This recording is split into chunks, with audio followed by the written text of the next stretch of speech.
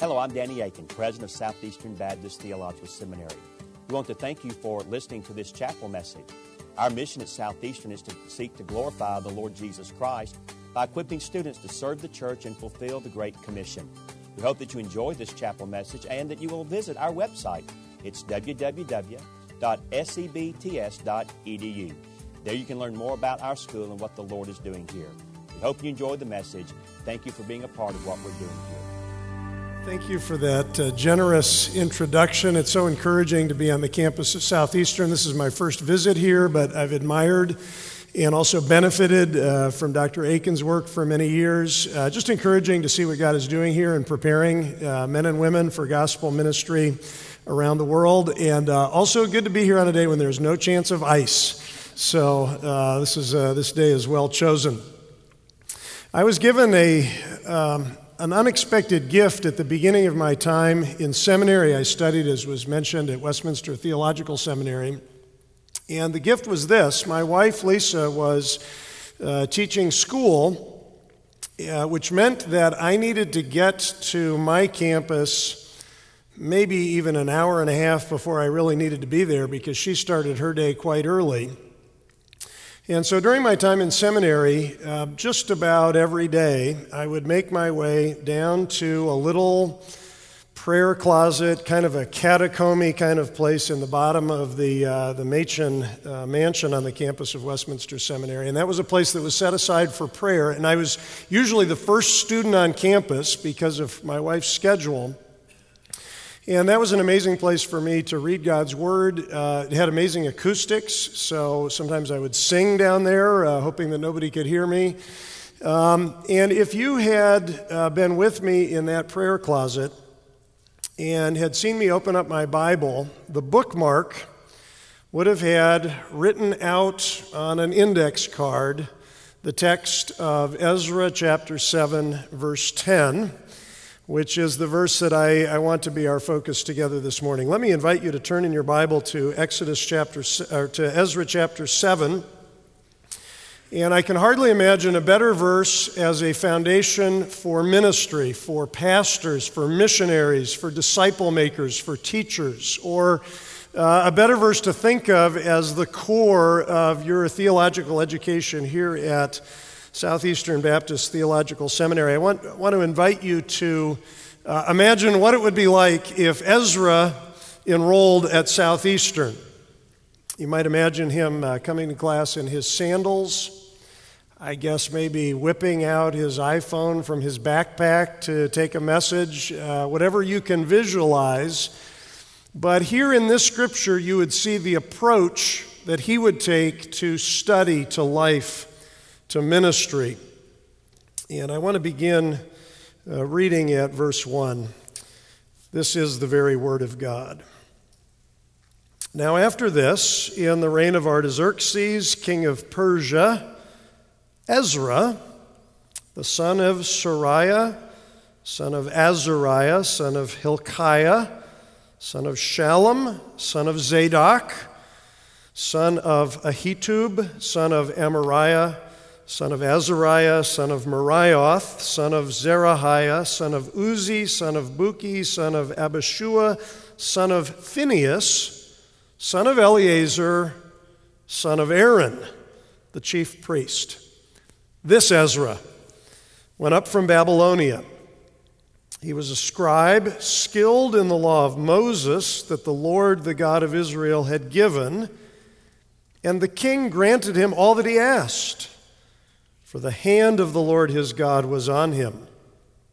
And there went up also to Jerusalem in the 7th year of Artaxerxes the king some of the people of Israel, and some of the priests and Levites, the singers and gatekeepers and the temple servants. And Ezra came to Jerusalem in the 5th month, which was in the 7th year of the king. For on the first day of the 1st month he began to go up from Babylonia, and on the first day of the 5th month he came to Jerusalem. For the good hand of his God was on him. For Ezra had set his heart to study the law of the Lord and to do it, and to teach his statutes and rules in Israel. I want to speak with you this morning about Ezra the priest, according to the gospel of Jesus Christ. And I want to begin by reminding you of just a few of the things that Ezra did and said so you can appreciate what God was doing in his life as a scribe and hopefully appropriate what God can do in your life as a student. I say remind you, I guess that assumes that you know well the life and ministry of Ezra. I realize that not everyone does. We're introduced to Ezra here at the beginning of chapter 7. We learn that he came from a long line of priests going all the way back to Aaron himself, the first high priest under Moses. We learn that he was not living in Israel, but was among the exiles in Babylon, who had been there for decades. And we know he was a scribe, this is verse 6, skilled in the law of Moses. I expect you're here in seminary partly to master the Word of God. Ezra had mastered it. In fact, it's generally considered in rabbinic tradition that Ezra was second only to Moses in his understanding of the law of God. Here's a man skilled in the Scriptures, knowing, presumably from memory, the Pentateuch. He knew its text, he knew its interpretations, he knew its applications. He was called and equipped to serve as a priest in Israel. Here in chapter 7, he received special permission to return to the holy city of Jerusalem. This was by the authority of the king himself. Artaxerxes of Persia, maybe the greatest, most powerful man in the world, he sent Ezra back to the holy city. Later on in the book, we'll learn that Ezra did not return empty-handed, but it was placed under his care treasures of silver and gold, sacred items for worship from the king's own treasury, so that Ezra was given everything that he would need to reestablish the worship of God in the Temple of Jerusalem and to begin there again sacrifices of atonement. This is what's in view for Ezra's calling, that the covenant community would return to the covenant city and worship their covenant God. And I think it's evident that Artaxerxes recognized in Ezra very special abilities because this priest was granted broad authority not just to take people back to Jerusalem, but to levy taxes and to appoint judges and permission from the secular authorities to teach the law of God. Here was a comprehensive responsibility of leadership. Ezra had the will to lead. Later on in chapter 7, this is down in verse 28, we will hear Ezra say that he took courage, for the hand of the Lord his God was on him, and he gathered the leading men of Israel to go up with him. He didn't just have a will to lead, he also had a heart for holiness. And if we were to go on and read the story, we would discover in chapters 9 and 10 the unique way that Ezra approached the very significant problem, a major sin in the life of Israel, of intermarriage with people who practiced pagan idolatry. That same issue came up under the leadership of Nehemiah, the governor, and Nehemiah dealt with it very decisively. I don't know how wisely. We read in Nehemiah when that good man found this problem in Israel, he said, I confronted them and cursed them and beat some of them and pulled out their hair. Probably not what is recommended in your courses on pastoral discipline. I doubt it's anything people would recommend today. Ezra's approach was very different. You know what he did in response to this same issue of compromise with secular culture? When he found out that God's people had been faithless in matters of worship and marriage, he tore his clothes, he pulled his own hair, and sat down in mourning for an entire day, 24 hours. At the time of the evening sacrifice, he bowed down before God, and he offered a confession in which he numbered himself among the transgressors. This is the way Ezra prayed, "Oh my God, I am ashamed, for our iniquities have risen higher than our heads. Behold, we are before you in our guilt, for none can stand before you because of this." And the effect of Ezra's public confession was dramatic. The people followed the priest's example. They made their own confession. While Ezra prayed, we read in the scripture, a very great assembly of men, women, and children gathered to him. The people wept bitterly. And I suppose his tears did more to accomplish real spiritual change than all of Nehemiah's beard pulling. Here was a man who had a heart for holiness, and his heart became the heart of a nation. It's perhaps a good example for those of us who are more tempted in ministry to scold people than to have hearts that are broken for sin. Ezra had the will to lead. He had a heart for holiness. He had a mind for biblical truth. I suppose the best example of that is not here in Ezra, but over in the book of Nehemiah, chapter 8, one of my favorite passages in all of the Old Testament. That's the place where Ezra gathers the people in Jerusalem for the renewal of covenant worship. And at the heart of that renewal was the reading and the preaching of the Word of God. The Bible tells us that Ezra gathered the people in front of the water gate in Jerusalem, that he brought out the book of the law of Moses that he read from dawn until noon, and he didn't just read it, he also explained it. He read from the book, from the law clearly, and he and the other teachers gave the sense so that people understood the reading. It's an amazing model for us in Scripture of expository teaching. It's really what faithful gospel ministry is all about, reading the Word and then giving the sense so that people can understand. This is the great man that Ezra was. You maybe can understand why he's one of my heroes in ministry, with a will to lead, a heart for holiness, a mind for truth.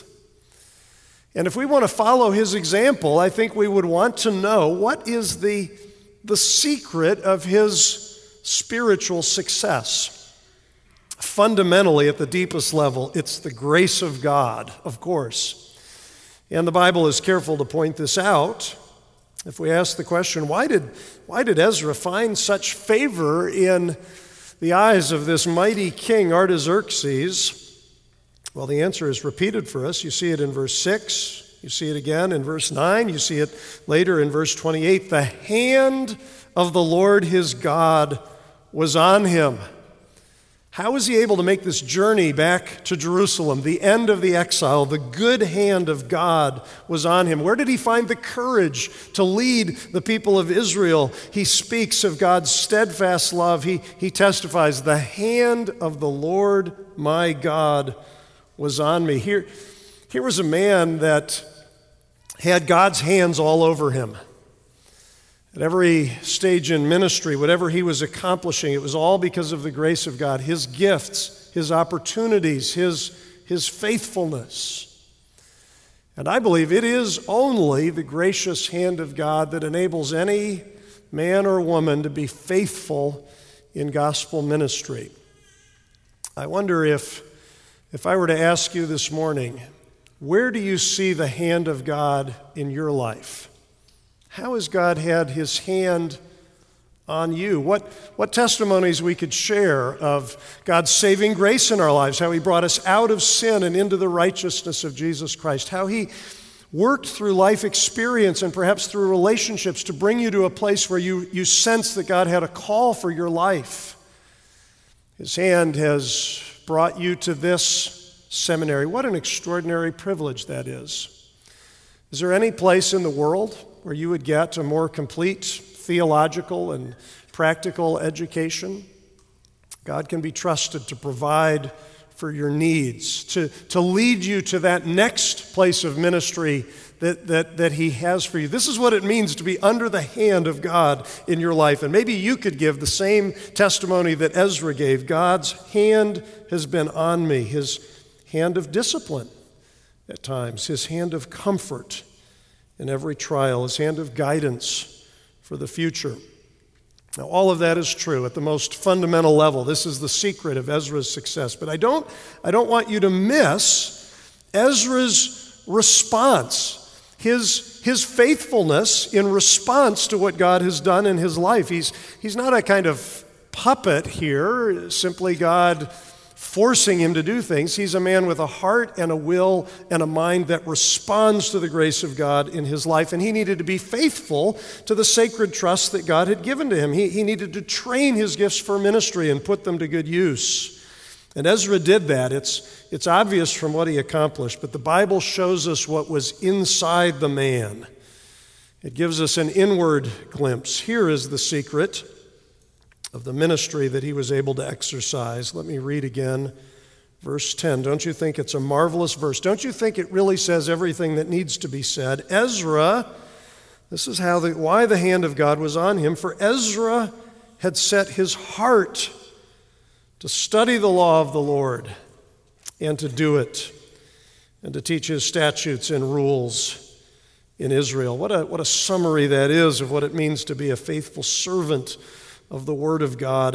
A great verse for pastors, for seminary students. It's a great verse for theology professors. It's really a great verse for everyone. And I just have to testify, in my life, as much as almost any other scripture, it shaped my understanding of what it means to be a student and a teacher.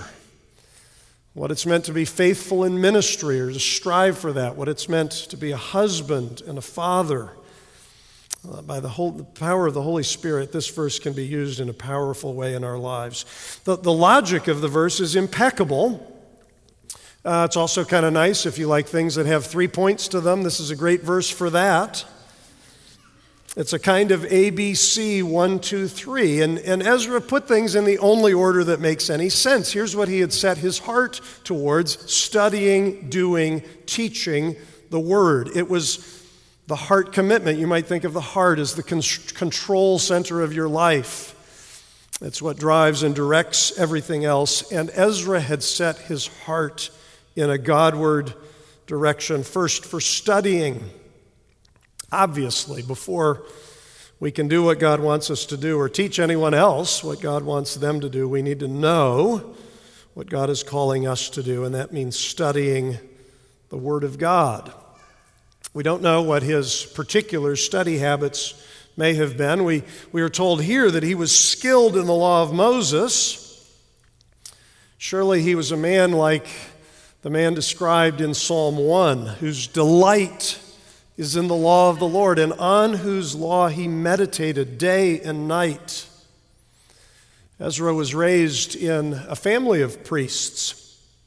He had studied the scriptures from his earliest childhood, hours each day, reading the Bible, pondering its meaning, discussing its implications with other students and scholars. This was the way of life for the Old Testament priests. And in those days, a scribe like Ezra would have committed Scripture to memory. His unrelenting ambition was to know the Word of God. And it wasn't just for his time in seminary, it was really for his whole life. One of my privileges in preparing for ministry was to spend several months as an intern for William Still in Aberdeen. I suppose Baptists wouldn't know him as well as Presbyterians do. He was the pastor of Gilcomston South Church in downtown Aberdeen, way up in the north of Scotland. He started preaching there the week that World War II ended. He preached chapter by chapter through the entire Bible. Over the course of more than 50 years in ministry. And it was my privilege to go and meet with him every morning during the months of my internship and just talk about life and ministry and about the scriptures. And one of the most amazing things about Mr. Still, and I met him when he was well into his 80s, 86, 87, something like that, as voracious an appetite for learning new things from the Word of God as anyone that I have ever met. We would be talking about some part of Scripture, a thought would occur to him, he would want to look at something in a book, and he would leap up, as only an 87-year-old man can leap up from his chair, and with a kind of gleam in his eye, he would say, "We're always learning, Philip. We're always learning." That's the kind of person I want to be if God gives me the opportunity to live into my 80s. Always learning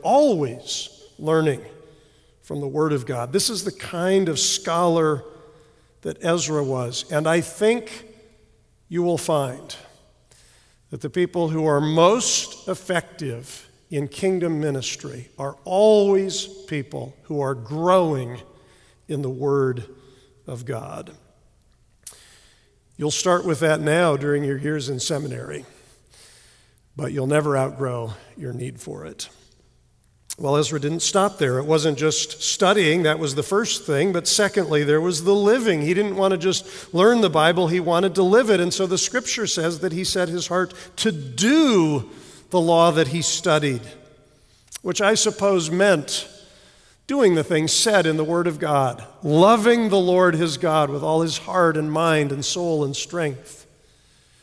It meant keeping the two great commandments of love for God and love for neighbor, and then you could break it down into the 10 commandments and then into all of the examples and illustrations of the law that we are given in the Pentateuch, all of the regulations for priestly holiness and for public worship. Ezra wanted to do all of that. He wanted to live by the law of God. He believed that the only true theology is applied theology. I'm reminded of the parishioner who met the preacher at the door after the service and said, "Pastor, that was a wonderful sermon," to which the pastor replied, "Well, it remains to be seen, doesn't it?" The point was, it's not just the sermon we hear, it's actually the sermon that we live out. And this is Ezra's approach exactly. I suppose James would have found in Ezra a marvelous example of not just hearing, but also doing. And I want to observe here that I think there is a reciprocal relationship. It's not that you study and then move on from that to doing and then move on from that to teaching, but actually in the doing you become a better student of the Word of God, and these things have a mutual interrelationship that is reinforcing. I had a marvelous example of this just yesterday. I'm privileged to serve on the executive board of the Lausanne Global Movement for Evangelism, and a number of us on the board yesterday were just giving a little update in ministry. One of my colleagues on the board is Johnny Erickson Tada. Many of you, I think, will be familiar with her remarkable ministry around the world, caring for people with disabilities, and she just made a simple remark. She said, "You know, our Lord Jesus said that we should invite in the lame and the blind, those who are disabled. And that is one of the clearest places in the Bible for us to know exactly who we should be inviting into the kingdom of God." Now, in one sense, that's a kind of simple or obvious thing, but when you have been living that ministry, when that is your calling in your life, you see and understand the Scripture in a deeper and clearer way than you would if you were not engaged in the kind of doing that Johnny does. It's just an example of the way that our doing of the Word will enrich our studying of the Word, and how important that is for thinking about your seminary education, because if that is true, then some of the most important experiences you will have in seminary are not just the experiences you have in the classroom or in the library or whatever quiet place you have to study. It will be the life that you are leading of gospel obedience, which then will inform the studying that you are doing in the Word of God. And then a third step that Ezra took was teaching God's statutes in Israel, statutes and rules in Israel, the studying, the doing, the teaching. Perhaps a few of you may remember, I certainly do, the old Nike slogan, "Just do it." Ezra would have taken sharp exception to that. I can't just do it. If I want to learn how to do it, I need to study it first. And then when I've started to do it, I want to teach it to someone else. He was compelled to share what he was learning from the Word of God. And I love the scope of ministry that Ezra has in view here. Where does he want to teach God's law? In Israel. He has a whole nation in his view as the object of his ministry of the Word of God. He understood that he had a responsibility for a wider spiritual community. He really had a heart for a nation, and specifically in this case, a people that was separated from its home. Ezra developed this heart for ministry when he was in Babylon, and he was already thinking ahead to what it would be like to carry out this ministry of the Word of God in Jerusalem. I dare say there are some of you here this morning that feel a similar kind of divided loyalty. This is your home for now, but you have a home away from here, maybe a home overseas, a place where you feel compelled to share the good news of Jesus Christ. This is the kind of heart that Ezra had, and he was not ashamed. He was not embarrassed. It was not a lack of humility for him to say, I want to teach the Word of God to a nation. It was a holy ambition that God fulfilled in his life when he did return to Jerusalem. Can you imagine what it was like for Ezra, how full his heart was on that day when the whole nation of Israel was gathered at the water gate, and he had an opportunity to do what had long been his prayer to do, and that was to open the Scriptures, to read them, and then to teach them in a way that people could understand. I spoke this morning with one of our Hunt scholars here at Southeastern who has a heart for taking the gospel to Appalachia. That's just one example. But don't back away from that sense of calling that God has given you. Fuel it, pray over it, let it shape your vision the way that Ezra's vision was shaped. But of course, all of that came later for Ezra. He didn't begin as a teacher, he became one. Some people feel called to a teaching ministry. They want to start teaching before they've really done the hard work of mastering the Bible. Just be sure that what you eventually will teach doesn't just go from your mind to your mouth, but that it passes through your heart and through your life so that there is something rich and full for you to pass along. I think all of this is so easy to apply, I hardly need to tell you how to apply it. You're called to be a student of the Word of God, reading the Bible, memorizing parts of the Bible. I would say, yes, having some space in your life for a devotional reading of the Bible, which is separate from any other purpose for it. But it is really my view that all reading of the Bible is devotional reading. It's all reading where we are under the authority of God's Word. It is all reading where the Holy Spirit has the power to influence, even when we're working hard to translate a passage from Greek or Hebrew into English. Even that ought to be a reading of the Bible which is surrendered to the will and to the guidance of God. And then give special attention to new areas of personal obedience. What are you putting into practice? What do you suppose at the end of your time at seminary, you'll be able to look back and say, now that is an area where I have really grown in my Christian obedience. Not just in my understanding of the Old Testament and the New Testament or church history or hermeneutics or all of that, which of course can be very helpful, but what are the areas of obedience? What is my spiritual transcript from seminary? How marvelous it would be if someone were able to say of you at the end of your time at Southeastern, I don't know what they teach there. I really don't understand all the things that you've learned.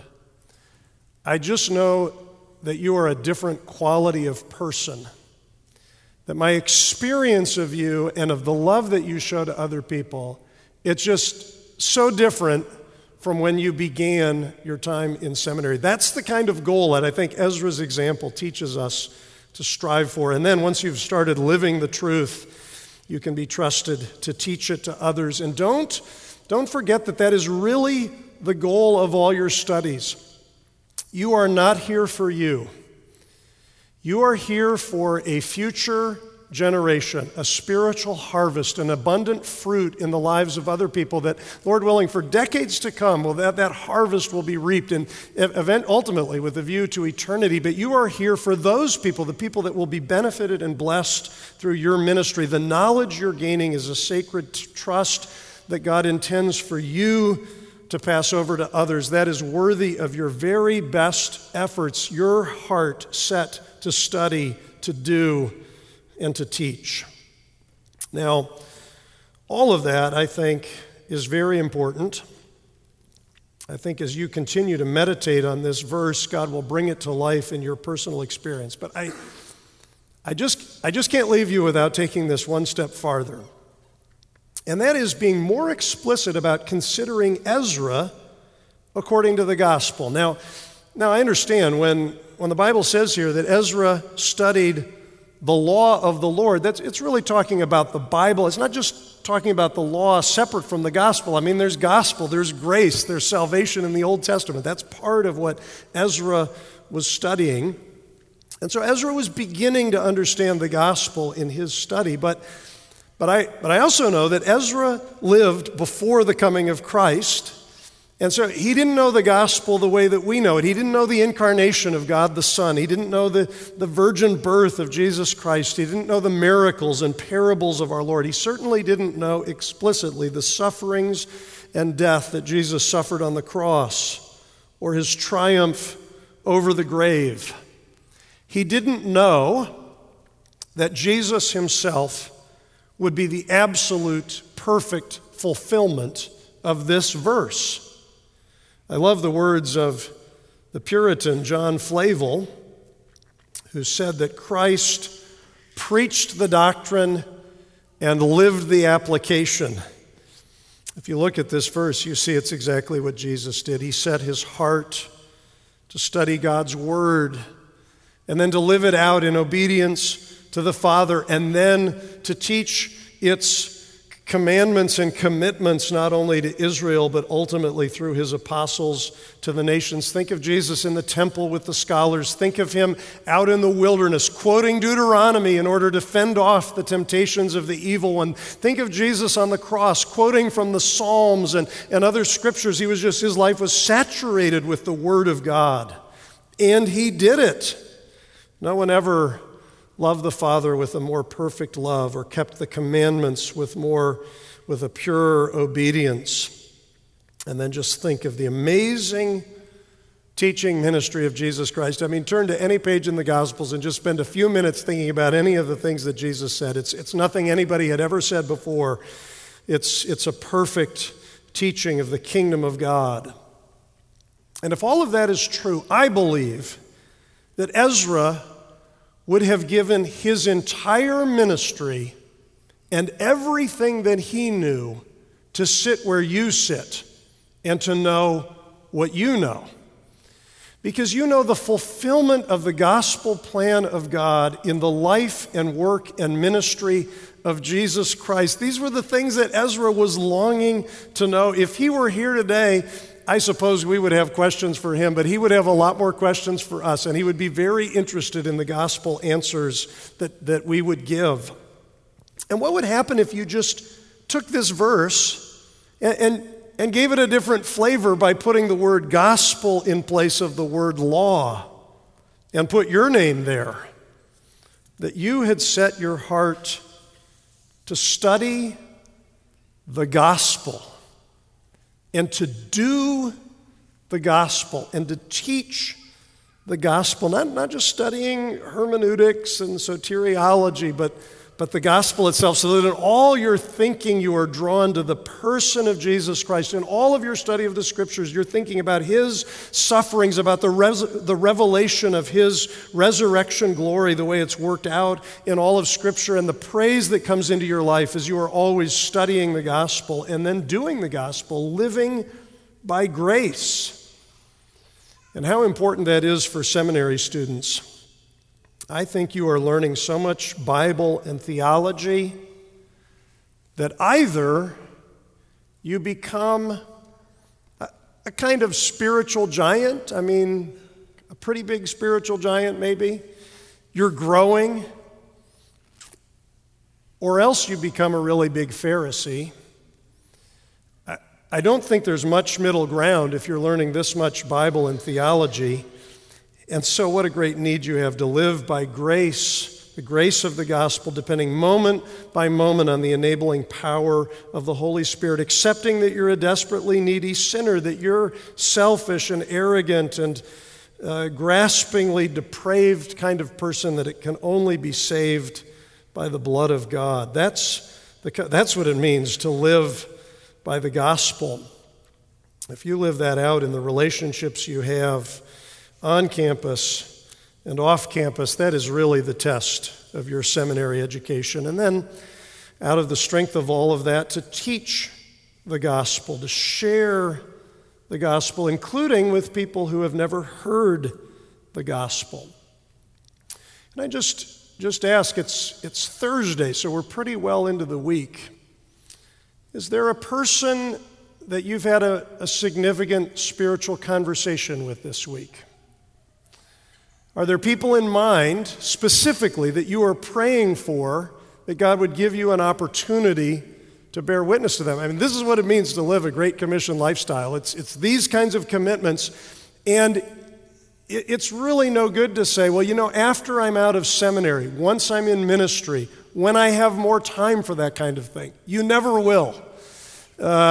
This is the time to build into your life habits of not just studying and doing the gospel, but also sharing the gospel with others. I pray that you will not waste the amazing education that you are receiving here at Southeastern Baptist Theological Seminary.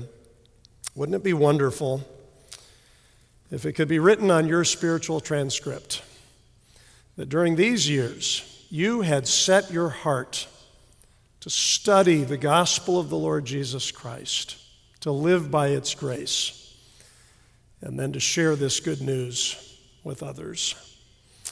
Lord, we want to make that not just a question, but a prayer.